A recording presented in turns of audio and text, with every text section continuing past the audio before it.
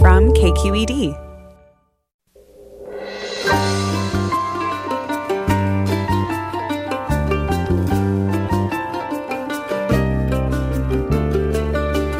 From KQED Public Radio, I'm Michael Krasny. In his speech at the White House last night, the final night of the Republican National Convention, President Donald Trump warned that a vote for Joe Biden would demolish the American dream. This election will decide whether we save the American dream or whether we allow a socialist agenda to demolish our cherished destiny. Coming up, we'll get the main takeaways from the last day of the GOP gathering and talk about the latest political news, including the continued racial justice protests. That's all next, after this news.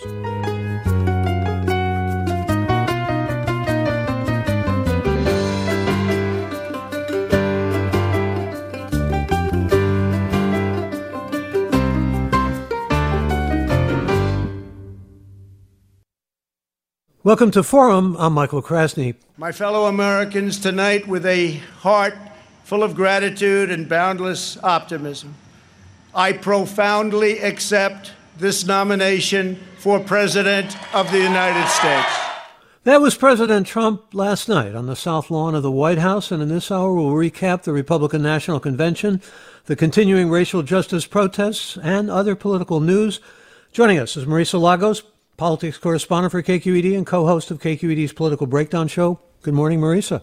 Morning, Michael. Welcome. And let me also welcome Sean Walsh back to Forum, GOP political consultant, Principal Wilson Walsh, George Ross, and former advisor to Governor Pete Wilson. Welcome, Sean Walsh. Thank you, Michael. Good to have you both. Marisa, let me begin with you. Let's start with the acceptance speech delivered last night, which was the culmination of the convention delivered by the president. We just heard a cut from it. It was delivered at the White House, the House of the People, which has caused a good deal of concern and pushback for using the White House as what some have characterized as a political prop. But I want to talk to you about what was accomplished by his speech. There was a lot in it about fear. Fear. It was a political speech, but it was like in some ways, a speech that really set out to instill in the American people and those who were listening a sense that if the Democrats take over, there's going to be all kinds of radicalism, disorder, and lawlessness. Is that going to give him any kind of a real bump that he needs to overcome essentially the mishandling of the coronavirus as that narrative has been characterized by the Democrats? I mean, that is the big question, right, Michael? And I think we don't really know, there hasn't been enough time to show us polling. And obviously, it's harder this year as a reporter to get out and even get those anecdotal reactions because of the COVID-19 pandemic. I mean, I think it wasn't just Trump's speech that did that, right? The whole week was really framing this as the stark choice between this chaotic, dystopic future under Democrats, and more an economic sort of rebirth under Trump. And it was interesting to me, sort of on two levels. One is that, they often used images or invoked images of cities that are in protest, embroiled in protest now. Saying this is the future. Well, Trump's the president now. So there was definitely, I think, some dissonance between what was being presented as the possibility of the future and what is actually happening with him as president.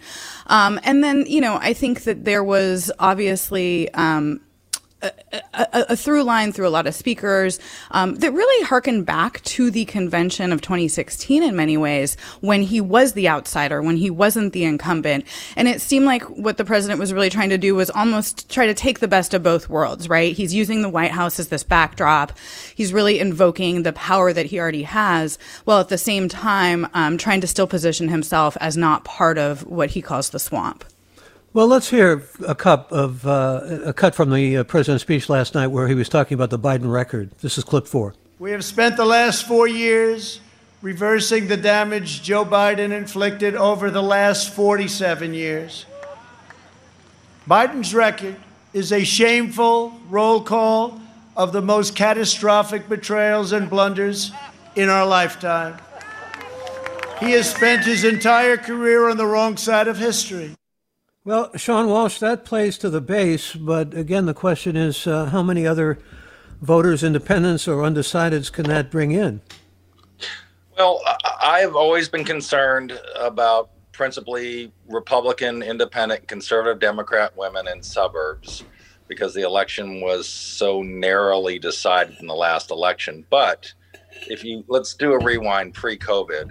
I think the president was going to coast into re-election. As vulgar as many people thought he was, the economy was doing well. The African American and Latino populations were doing very well economically. Some would say the best they've ever done. COVID hits, people question about how well the president has dealt with the COVID crisis, and then he's on his backside. But you now see these riots, looting, or however you want to define it in these various cities. And I think that the president has pivoted to a Nixon strategy from 1970 to 1972, which is the hard hat strategy. He's going to go after the quote unquote great silent majority. He's going to go after people who, even though many in the media thought with the civil rights movement and the anti-Vietnam War movement were popular, they weren't popular with a lot of folks that do tend to keep quiet. And in what we call a cancel culture right now, where if you speak up, oftentimes you're shouted down. The question I have is, will a Nixon strategy of 72 work for a Trump in 2020? So we'll see. Yeah. It's not a Nixon strategy. It reminds me of 1988 when Dukakis was leading George H.W. Bush by about the same margin that now the president is behind. And then suddenly Willie Horton came up from Lee Atwater, and there was a terrible fear instilled in the American people. And ultimately, George H.W. Bush won the election. Yeah, Michael, it's funny. On Political Breakdown last night, we actually had Joe Rodota, who cut his teeth as an opposition researcher, first in '84, but really in that '88 campaign. And I think there's a couple questions. To Sean's point, is like, are those key suburban voters watching? We know that given the pandemic and the sort of strangeness of both conventions this year, that they had to kind of adjust to the COVID-19 restrictions. Although the Republicans did so far less, right? We saw a crowd of 1,500, no social distancing, no masks last night. Really an attempt, I think, in a lot of the speakers to paint the COVID-19 crisis is behind us. But I think the question is, are those people listening? Are they open to this message? We know that Trump has a strong base, but that he does need those swing voters, as would Biden, to actually win. And, I think there's a lot of sort of questions out there around it's really dissonant, right? You have on one side the Republicans saying, we need law and order, there's chaos in the streets. And on the other side, Democrats saying, we need law and order, there's chaos in the White House, essentially, that he has violated these norms. And so in a way, you could almost take a lot of what was said this week by Republicans, and if you just flipped who the sort of target was, it was similar in some ways to some of the things the Democrats said. Although I will say, I think the language was much more strident and sort of scary. I mean, for me with two young kids at home, I had to turn it off multiple times because it was not appropriate for my children to hear or listen to. And I think that speaks to the sort of different positions that the Democrats and Republicans took over the past 2 weeks. But Sean Walsh, we were hearing a good deal from the Democrats about peaceful protests, and the president obviously brought forward the idea that there were those who were anarchists and those who were looting and so forth and so on. I mean, appealing directly, as both of you have suggested, to suburban voters, and talked about the suburbs being taken over by mob rule. I mean, he was playing, remember FDR said the only thing to fear is fear itself. The president certainly was playing on fear, and fear of suburban women. Well, look, I mean, I think people have a right to be concerned. So it doesn't take President Trump to go out and talk about your fear for public safety. I mean, you see the gal on CNN yesterday where she's literally sobbing that her furniture store was burned to the ground in Kenosha, Wisconsin. You see the videotape that the looters posted themselves of Target, laughing and joking that they're running through and getting their goodies. So, it doesn't take a Trump to do that. It's happening. Social media allows people to post these things and put them out in real time. So I will tell you that, and I do go back to Nixon. I was in the White House. I was a presidential staffer during that '88 campaign. You're correct, Michael, how far we were behind in the polls. I don't think it was really a Willie Horton issue. It was just people didn't have the confidence that Michael Dukakis would have the leadership, and they didn't want to take a risk coming off of Ronald Reagan, and they just basically wanted to stay the course. Our message was stay the course, and we demonstrated we could have leadership. So I just think this time is fundamentally different from 1988, where the country was socially and where the country was from a unity perspective. Again, I go back to 1972, where there were rioting, Vietnam War kind of things, cities burning. And so I think it's more akin to that. And so President Trump, all he has to do is just repeat the fact that I'm with law enforcement. I'm with the folks who are going to keep your houses from getting burned down. Homicides have increased double in the country in many, many cities over the past 6 months. And yes, President Trump has been president while these crimes have gone up and this rioting and looting has gone up. But so too was Nixon when he ran in 1972, and he was able to steer that messages in a way to get reelected. Well, the president certainly mentioned many times that he was behind police and that police, in fact, he said incorrectly that Joe Biden had advocated defunding of the police. Joe Biden has advocated reform and has been against defunding. There were a number of those things that came up throughout the week that were simply untrue.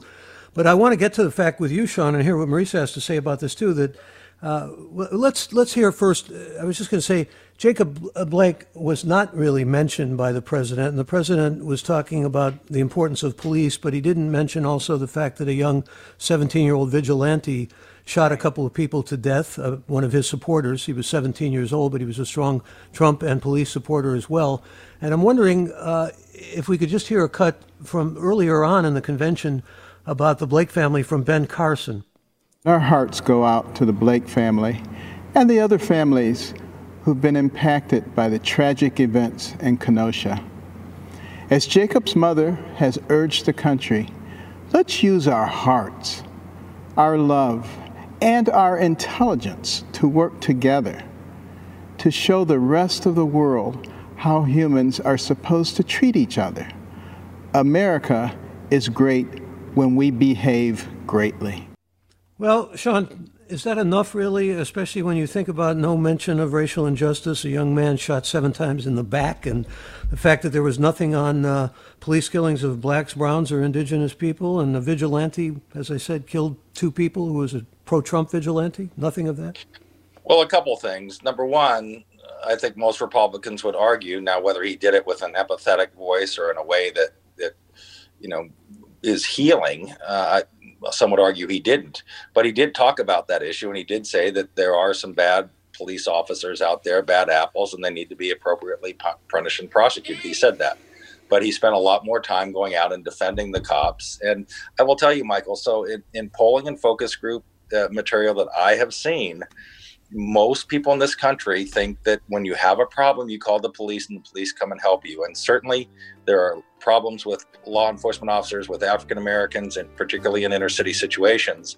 But for a broad perspective of the public, they feel like the cops are their friends and the cops come and help them. And so do they think we should prosecute cops that are doing bad things? Yes. Should be more vigorous about it? Yes. But I am telling you that this message is such that for a lot of people in the country, harping solely on that issue and not harping on other issues with regards to inner city problems is not a winning issue for the Democrats, number one. And number two, with regards to the vigilante person. Hold on, Sean. We have to cut away for a minute. We'll be back. We'll hear more from Marisa, and we're also going to have Franco Ordonez join us, White House correspondent from NPR, and you, our listeners, of course.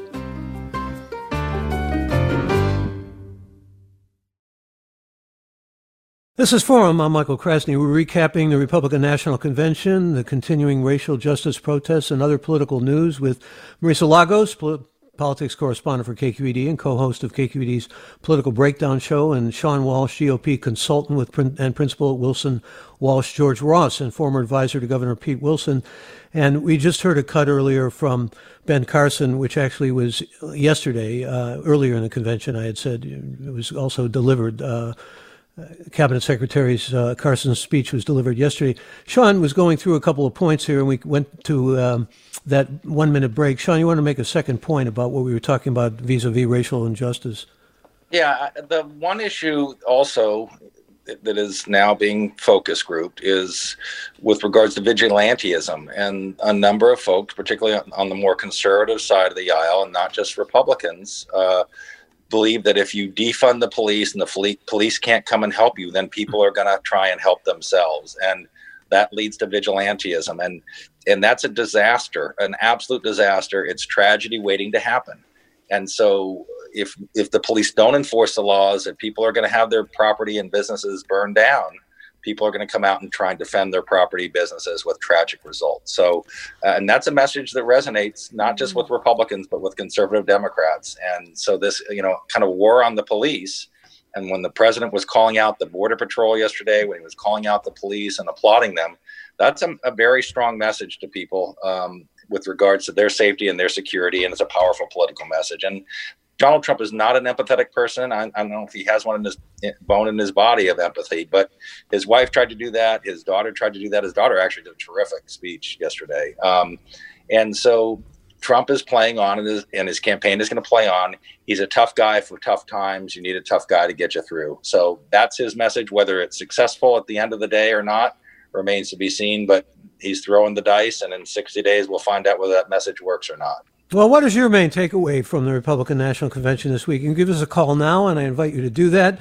Join us toll-free at 866-733-6786. Again, your calls, 866-733-6786, or get in touch on Twitter and Facebook.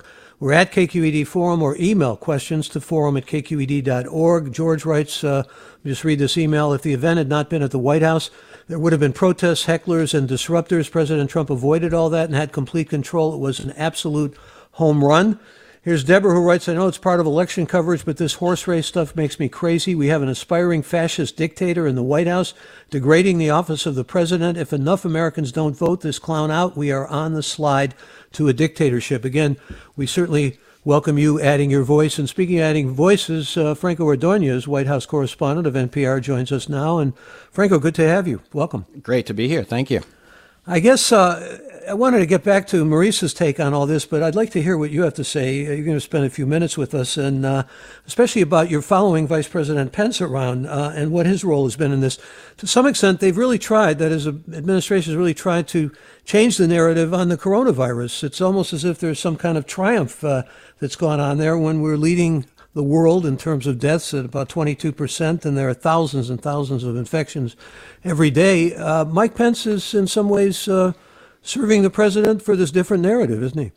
Yeah, that's definitely true. I mean, look, I think what we saw with the convention is that Republicans recognized kind of what President Trump's weaknesses were. You guys were talking about the social unrest, Ben Carson talking about race and racism, also the coronavirus. I mean, they over and over and again, Mike Pence, Donald Trump Jr., his daughter, all of them were talking, and so many different people that came to the stage were talking about the moves that President Trump made on the coronavirus, and talking about how citing his leadership and saying that he saved lives. But we know from polling that many, many Americans felt that the president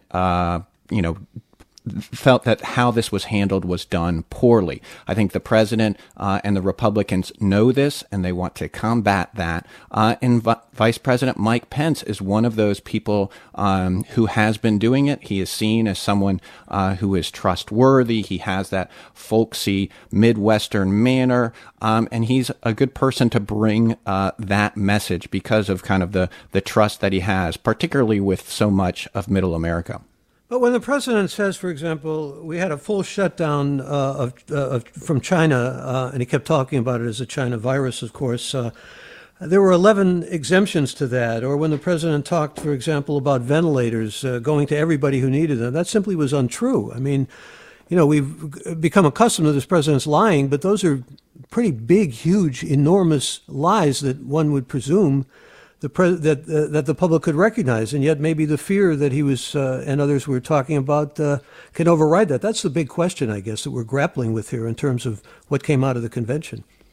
I think there are a lot of questions that we are grappling with and will continue to grapple with for the next few months.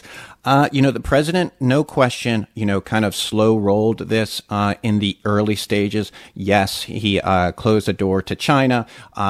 Yes, he made other moves with Europe, but there's no doubt that he also slowed on the testing. We still have issues with testing and long delays. I mean, that is a major issue that scientists and public health officials repeatedly say is an issue in slowing our response to be able to get back to normalization, to get the economy going, and to get our kids back in school, because we don't have the testing, we're not able to do the contract tracing that is necessary. So these are definitely issues that are going to continue to be an issue, and we'll see if the pandemic worsens, if it stays the same. There's no question this is going to be a political issue, and the president knows that, and I think that's why the messaging on trying to push back was so strong this week. Again, Franco Ordonez, White House correspondent for NPR. We're going to bring some callers in here. First, I want to bring you back here, Marisa Lagos, to respond to a tweet from a listener who says, what about the Republican accusation that chaos and rioting only exists in Democratic cities? This seems to be scaring conservative voters, but is there truth to it?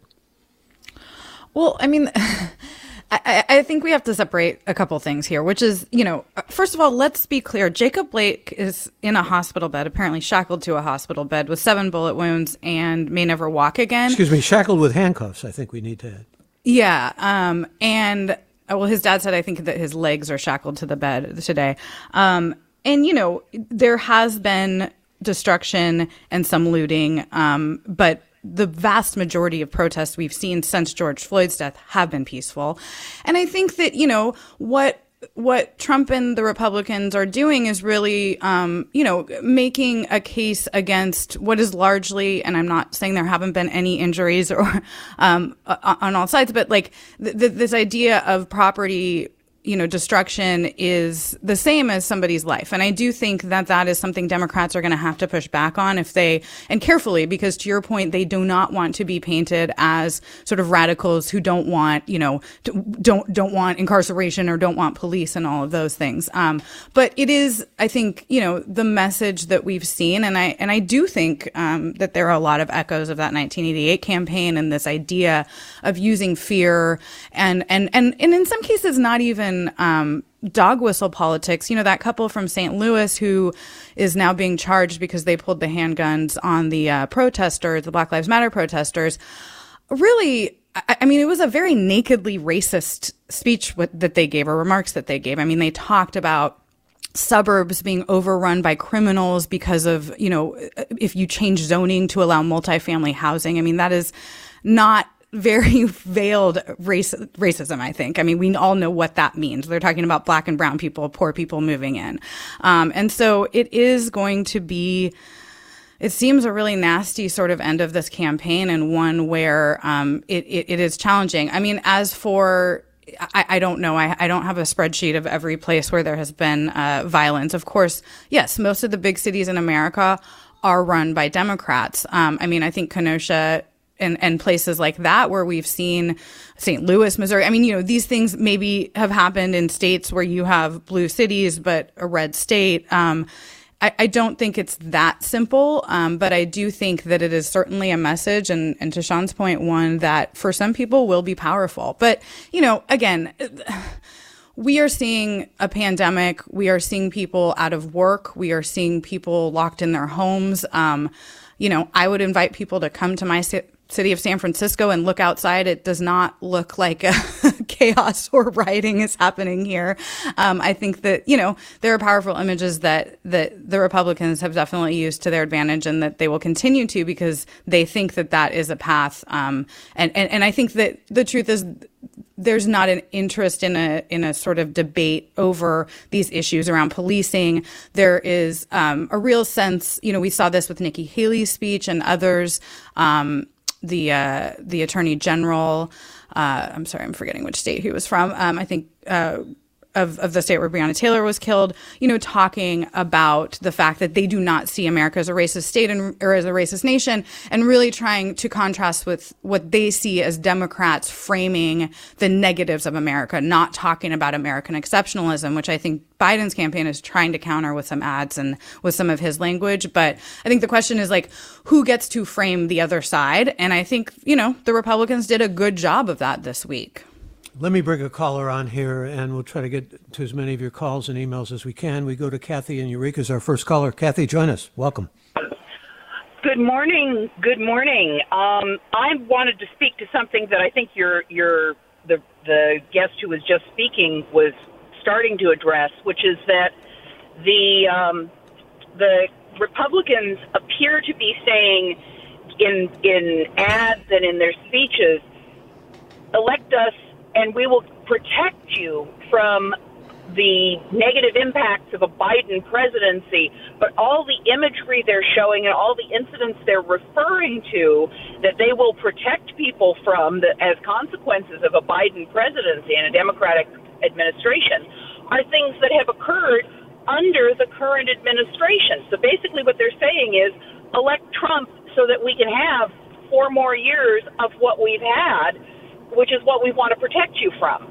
And that seems to me the message that they're going to have to be, that the Democrats are going to have to be selling, is that the Republicans want to protect us from what they've created. Kathy, I thank you for that call. I appreciate hearing from you. I'm going to go right to another caller. Let me go to William in Palo Alto next. William, join us. You're on the air.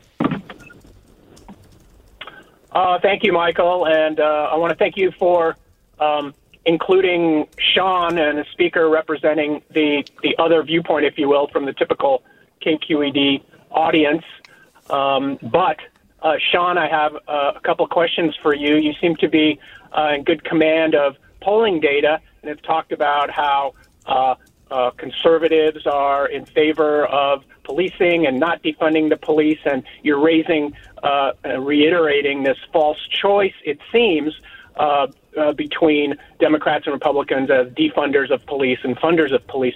What do you have any polling data as to what proportion of Democrats are in favor of actually defunding the police? And also, you mentioned that folks don't want their houses in the suburbs burned. Do you have any data of how many houses in the suburbs have been damaged at all during Black Lives Matters protests to date, or even the threat of that, the McCloskey's fears notwithstanding? Thank you. William, thank you for your question. Sean Walsh. Yeah, so a couple things. Number one, politics is about messaging and imaging, and it's pulling together what's going on in a country or in a global situation and trying to get it down into very, very narrow lanes. And in this campaign, particularly, and in this election and the last election, the people that are going to decide this race literally are in the hundreds of thousands. So you've got to, A, hold the people you had in the past, and B, motivate enough people in the future to go your way. Now, with regards to homes burned in the suburbs, I don't live in San Francisco. I'm a man of the people. I live in Oakland, California. And you can drive around my city and you can see many businesses boarded up. You had looters that went into the local donut shop, the eyeglass store, the UPS store, the coffee shop, and just looted for looting purposes. Some of these businesses still have boards on their windows. They went out to Walnut Creek. These are images that are very much burned in the memories of people that live there. And so with regards to polling, these issues, there's 2 ways you do things in politics. One is polling, but another way is you bring people in and you do focus groups. You put people in a room, you ask them questions, you videotape them, you see what really makes them react. And this kind of looting, which is in many respects separate and apart. I don't think the looters really are the same people that are doing a lot of these, Black Lives Matter marches or demonstrations. But, in Oakland this past week, we had people who tried to burn the courthouse down again. So is it most of the people doing it? No. Is it some of them doing it? Yes. Is it enough to get voters agitated? You bet it is. And it's not just white suburban voters. There's a lot of folks that are Latinos and even those in African-American communities who don't like the kind of violence that's happening in their communities, and they want it to stop. Sean, let me get back to a central point here with Franco Ordonez, who only has a few more minutes with us. And again, Franco Ordonez, White House correspondent with the NPR. Frank, I'm just interested with all this talk about law and order. Steve Bannon, who was the engineer behind the 2016 election or the campaign of Donald Trump, is in custody. There are many Trump shall we say, members of that administration, associates and so forth, who've been convicted or sentenced. I'm not even including here all those under the Mueller investigation of Russian background. Does there seem to be a disconnect, you think, to American voters on this in terms of law and order and the Trump administration?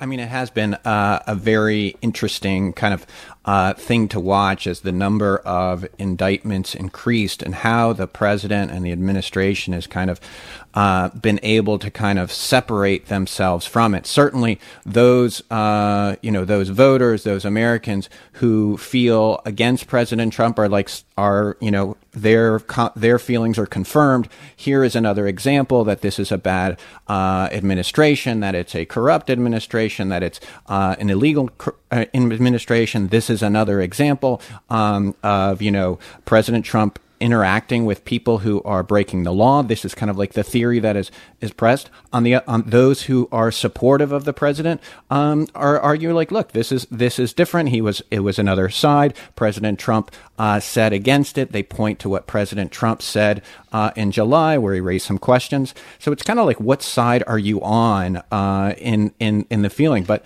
there's no question that these are very big allegations. They're very concerning, and to have that type of closeness to the administration is something that raises a lot of eyebrows across America. Before I let you go, Franco, I'd like to know your thoughts about where the GOP is going to go next after the convention, where the White House is going to go. I think, in fact, you've been following Vice President Pence. He's out on the hustings now, isn't he?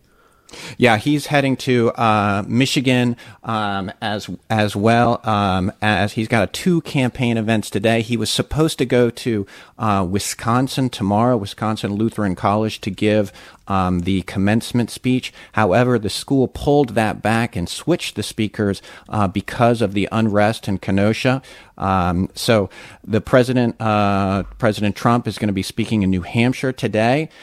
What we are told, what senior administrations told me, is that they expect to be on the road more often. They joked that us reporters are going to be traveling a lot more. So certainly we are in the time of coronavirus. It is not going to be like 2016, but I think we're going to see much more activity, at least from President Trump.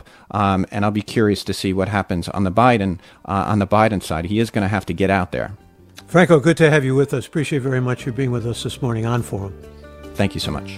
That's Franco Ordonez, White House correspondent for NPR. And when we return, we'll hear from you, more our listeners. Again, you can join us toll free at 866-733-6786, or get in touch on Twitter and Facebook. We're at KQED Forum, or email us forum@kqed.org.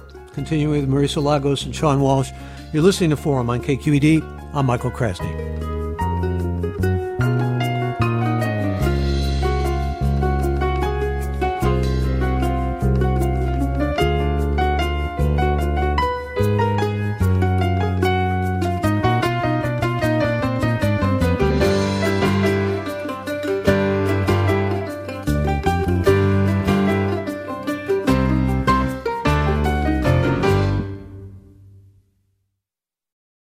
This is Forum. I'm Michael Krasny. We're talking about the Republican National Convention, continuing racial justice protests, and other political news with Marisa Lagos and Sean Walsh. And we're joined by Ordonez just a moment ago.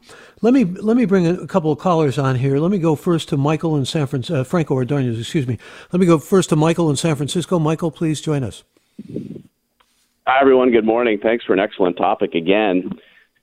In response to Ms. Lagos' comment about San Francisco not being a scene of chaos, I'm having a little trouble understanding that, because downtown Tenderloin Civic Center is quite chaotic, quite dangerous, quite disturbing. So I think law and order is going to be an issue for a lot of working class Asian and Latino people in this election. Thanks a lot. Well, thank you for your take. Let me let that stand and go to Del in Oakland, who has a response, I think, to what Sean Walsh said about Oakland. Go ahead, Del. Hi, I'm disturbed by people talking about Oakland, and they're not even from Oakland. Oakland supports the riots. Most people from Oakland support it, and it's actually protests. The rioters, we know, are not even from Oakland. So you have outside agitators coming, disturbing what we need to protest. Oakland has always supported Black Lives Matter. So for him to say that Oakland residents, that's not true. That's very false. I have people that my friends own businesses down there. They put murals on those boards that they're putting up to support Black Lives Matter. So he's wrong by saying that Oakland residents do not support Black Lives Matter. All right, Del, I thank you for your call. Appreciate hearing from you. Let me hear from another caller. John joins us from Corte Madera. John, good morning. Morning. First of all, a couple points. I want to say that I watched the Republican convention, and I thought there was a real exercise in fear-mongering and exploiting the racial divide in this country. And secondly, we did not hear anything about Trump's depletion of our NATO alliance. I'm sure they wouldn't want to talk about the fact that he stood up in front of the world and sided with Vladimir Putin over his own intelligence community. And my final point is we had a unsurvivable hurricane crashing into the Gulf Coast of this country, and throughout the whole convention, you heard nothing about global warming. And I think that's an important issue to a lot of Americans, especially people in Iowa who just got decimated by a storm that very well could be a result of global warming. So thank you. All right. I thank you for that call, John. Appreciate hearing from you. And here's Pam, who writes, the Republican strategist, and this is to you, Sean Walsh, warns that people might turn to vigilantism if people feel there's no law and accountability. The same feeling exists among those protesting police violence. If there were accountability for police violence, there wouldn't even be protests, much less riots.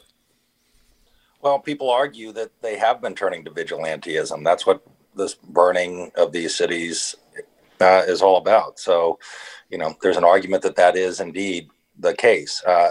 Well, there was vigilantism with young Kyle Rittenhouse, too. Vigilantism goes both ways, doesn't it?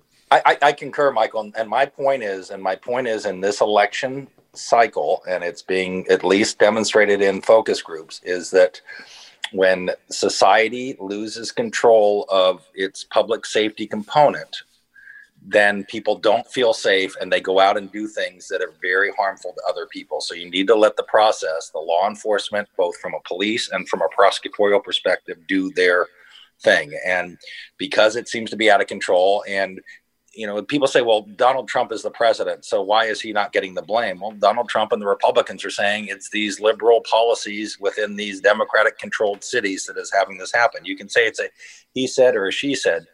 I'm not debating the merits per se, ethical merits of it. I'm just telling you it's a powerful political tool that can be used effectively and get Donald Trump reelected. And as I said, I go back to the Nixon era. That's, in my view, the cleanest comparison, and it worked for Dick Nixon. Now maybe it works for Donald Trump. I don't know. One other issue that I think is important to note: prior to these riots and the burning and the looting, the most recent rounds, I think the Democrats had a pretty good strategy. They were saying, they were playing to Republican suburban women and conservative Democrat women by saying, aren't you just tired of Donald Trump? Aren't you tired of this stuff? Aren't you tired of the vulgarity and the whole 9 yards? And I do think that was their strategy. It was wearing down Republicans. Yeah, I just want all this stuff to go away. But I think with the latest rounds of violence, that's hardened people, number one. And number two, Joe Biden, there was a reason why Donald Trump gave the second longest, acceptance speech in history. He stood up there for 70 minutes and he was trying to contrast that he's vigorous, he has energy, you may not like him, but he's going to go out there and do what he has to do. And, Joe Biden, the joke this morning is they call him Laying Low Joe. He's not on the campaign trail today. He said yesterday that he'll go out after Labor Day. I think there's a real contrast, too, about whether Biden's going to have the vigorousness to go out and do this. And Nancy Pelosi comes out yesterday and says Joe Biden shouldn't debate Donald Trump. He's a liar. He shouldn't give him the dignity. But that sends another signal that Biden doesn't have the vigor necessary to go out and campaign for the rest of the season and be your president. Those are messages that Republicans are going to exploit. Yeah. I'm glad you brought that up, because I was going to go to Marisa about that and talk about it in terms of, Nancy Pelosi giving that advice. I want to bring in some of the California politicians and their role in this convention. I don't know if I can include Kimberly Guilfoyle, the former First Lady of San Francisco, who really excoriated California for all its heroin needles and dirt and homelessness and so forth. But I'm wondering, Marisa, about your thoughts about Kevin McCarthy. But first, let's talk about Nancy Pelosi's remark that Sean Walsh just alluded to, that there shouldn't be any response to that Joe Biden Vice President Biden simply shouldn't be involved in the debate. And quickly, Vice President Biden said that would not be his position. But to some extent, it may have. Well, let's get your take on it, Marisa. I think that might just be Nancy Pelosi trolling Trump a little bit. I mean, obviously the debates are going to happen. I don't think that there's a very good reason for Biden to not engage in that. I think Pelosi is a very calculated politician, and she obviously, if she wanted to tell Joe Biden that, she could do it not at a press conference, right? She could just call him up and say that. So I think that was maybe a strategic thing. I don't put a huge amount of importance on it. I do want to talk about one thing. Sean's been talking a lot about the small sort of group of voters who will likely decide this election. And I absolutely agree. And I do think that from a strategic standpoint, it's interesting what we saw this week, which was a really, I think, naked attempt at firing up the base and maybe bringing in people who have some of the fear we've been talking about, but not, and this has been true throughout the presidency and the first campaign, but not to reach out, right? I mean, Biden really tried to give, I think, what was viewed as a presidential address, not as much of a political address. He wanted to present himself as somebody who would represent the entirety of America. That was very different from what Trump did. And I think one place as a Californian, I saw this again and again, was we talked a lot about the terrible storms in Iowa. We, of course, talked about Hurricane Laura, which we should. I can't recall a single mention, maybe there was one or two, but of the California wildfires. And I think that we have seen this again and again where there is sort of this sense that Blue America isn't part of America for this administration in the same way. Now, I want to say that in their actions, that has not been the case. We have gotten the FEMA help in California that the governor asked for. There has been sort of assistance. But from the way it's framed, I think it's really interesting, and it tells you a lot about what the president who the president wants to talk to and who he thinks he can probably win over. Speaking of California, let's hear a cut 9, Danny, from last night from McCarthy. 4 years ago, President Trump promised to be your voice. He kept that promise, but there's still so much more to do. The choice before you could not be clearer. Forward in freedom or backward in socialism. Well, there it is again from the minority leader, and certainly a Republican, a very prominent Republican here in California. How much does this affect the president, particularly in his attitude toward this blue state, do you think, Marisa? I think it's fascinating. I think McCarthy has really been again and again. I mean, he actually let me start by saying this. That speech was actually a lot kinder to California than a lot of the things that he has been saying both this week and in other venues and just generally. I think it's an interesting strategy. I obviously there's only a handful of Republicans from California in Congress now. We have wide swaths that are only represented by Democrats. But McCarthy has definitely made the political calculation that it's more important for him to be close to Trump and to sort of throw that red meat than it is to defend his home state. Although, again, I do think that when the rubber meets the road around disaster assistance and other things, that we have not seen the same sort of partisan rhetoric actually play out in terms of policy. What about Kevin McCarthy's speech? You have a take on it, Sean? Sean Walsh? Look, they're playing to well, that's a little bit of a message, too. So this seldom gets reported, but you have a civil war going on within the Democratic Party itself. So you've got the very liberal progressive wing fighting with the Joe Biden wing, the more moderate wing. And you're seeing this being played out in the primary races across the country. I mean, the number one ranking Democrat House member, Mr. Engel, just lost in a primary race in New York. Tlaib in Minnesota had a very close primary race. Or not to leave in Michigan.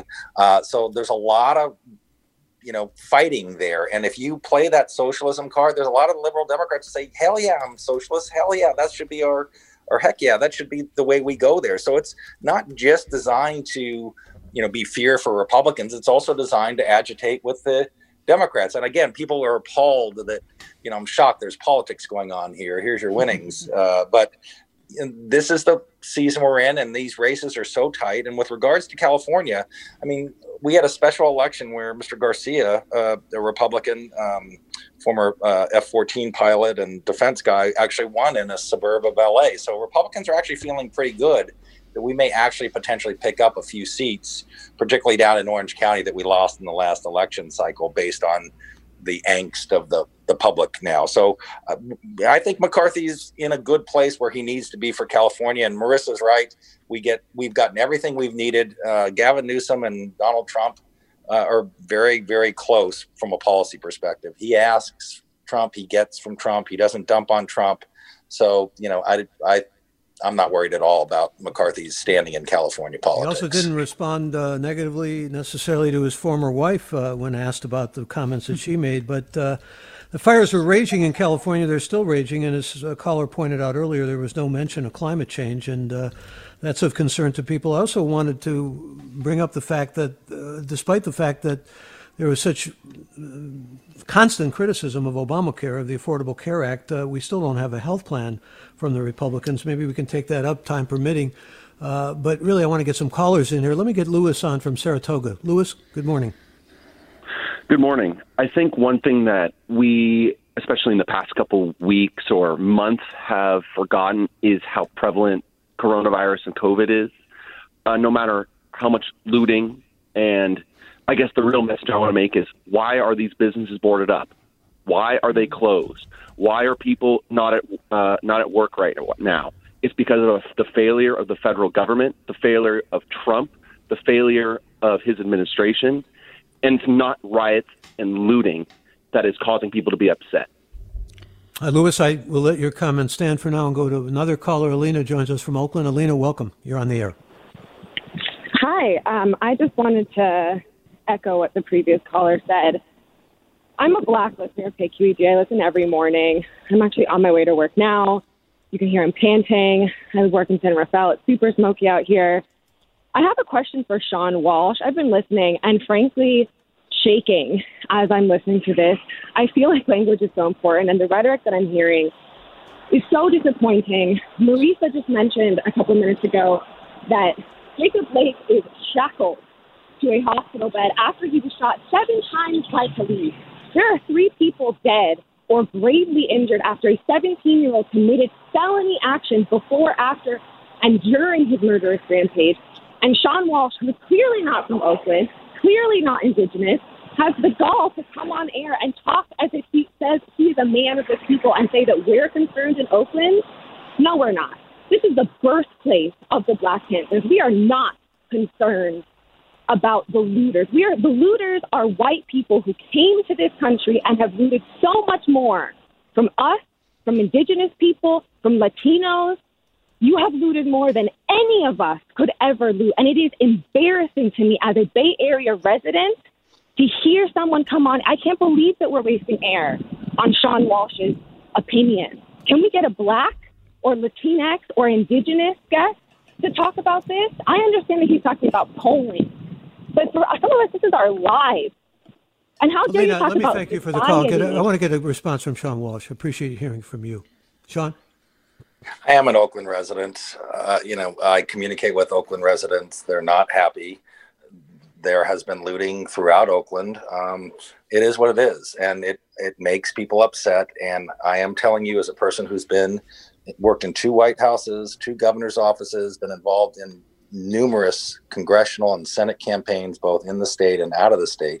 These are very powerful images that move voters. And rarely do you get these types of images that can be that impactful, particularly for a president who was not overly popular going into this cycle. So, people may not like what I have to say, but it's based on 30 plus years of professional career inside of politics and inside of government. So it is what it is.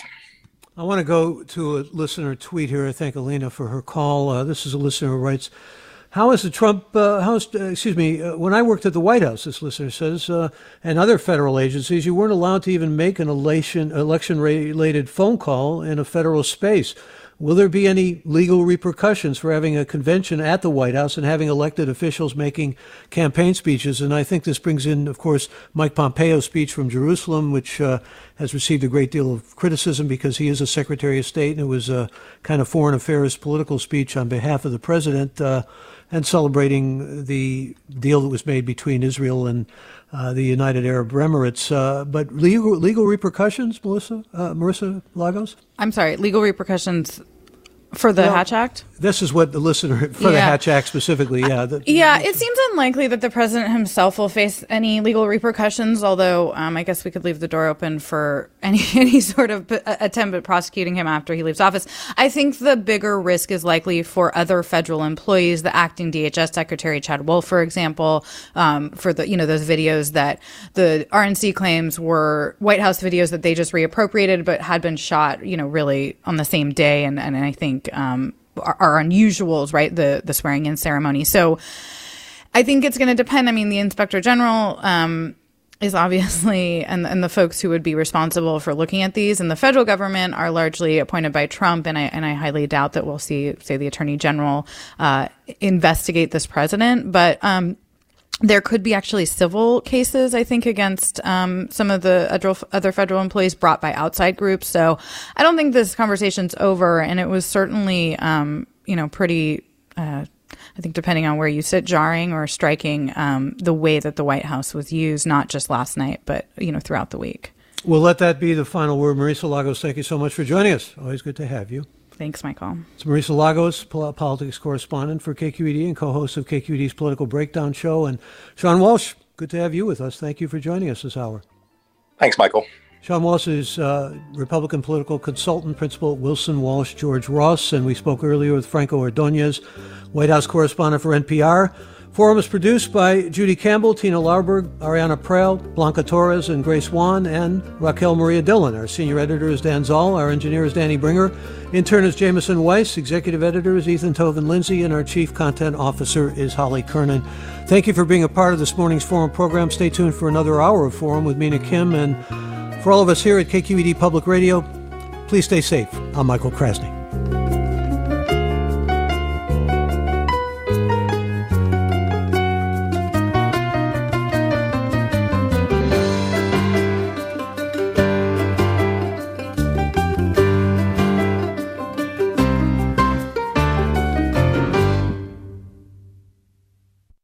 Funds for the production of Forum are provided by the members of KQED Public Radio and the Germanicos Foundation and the Generosity Foundation.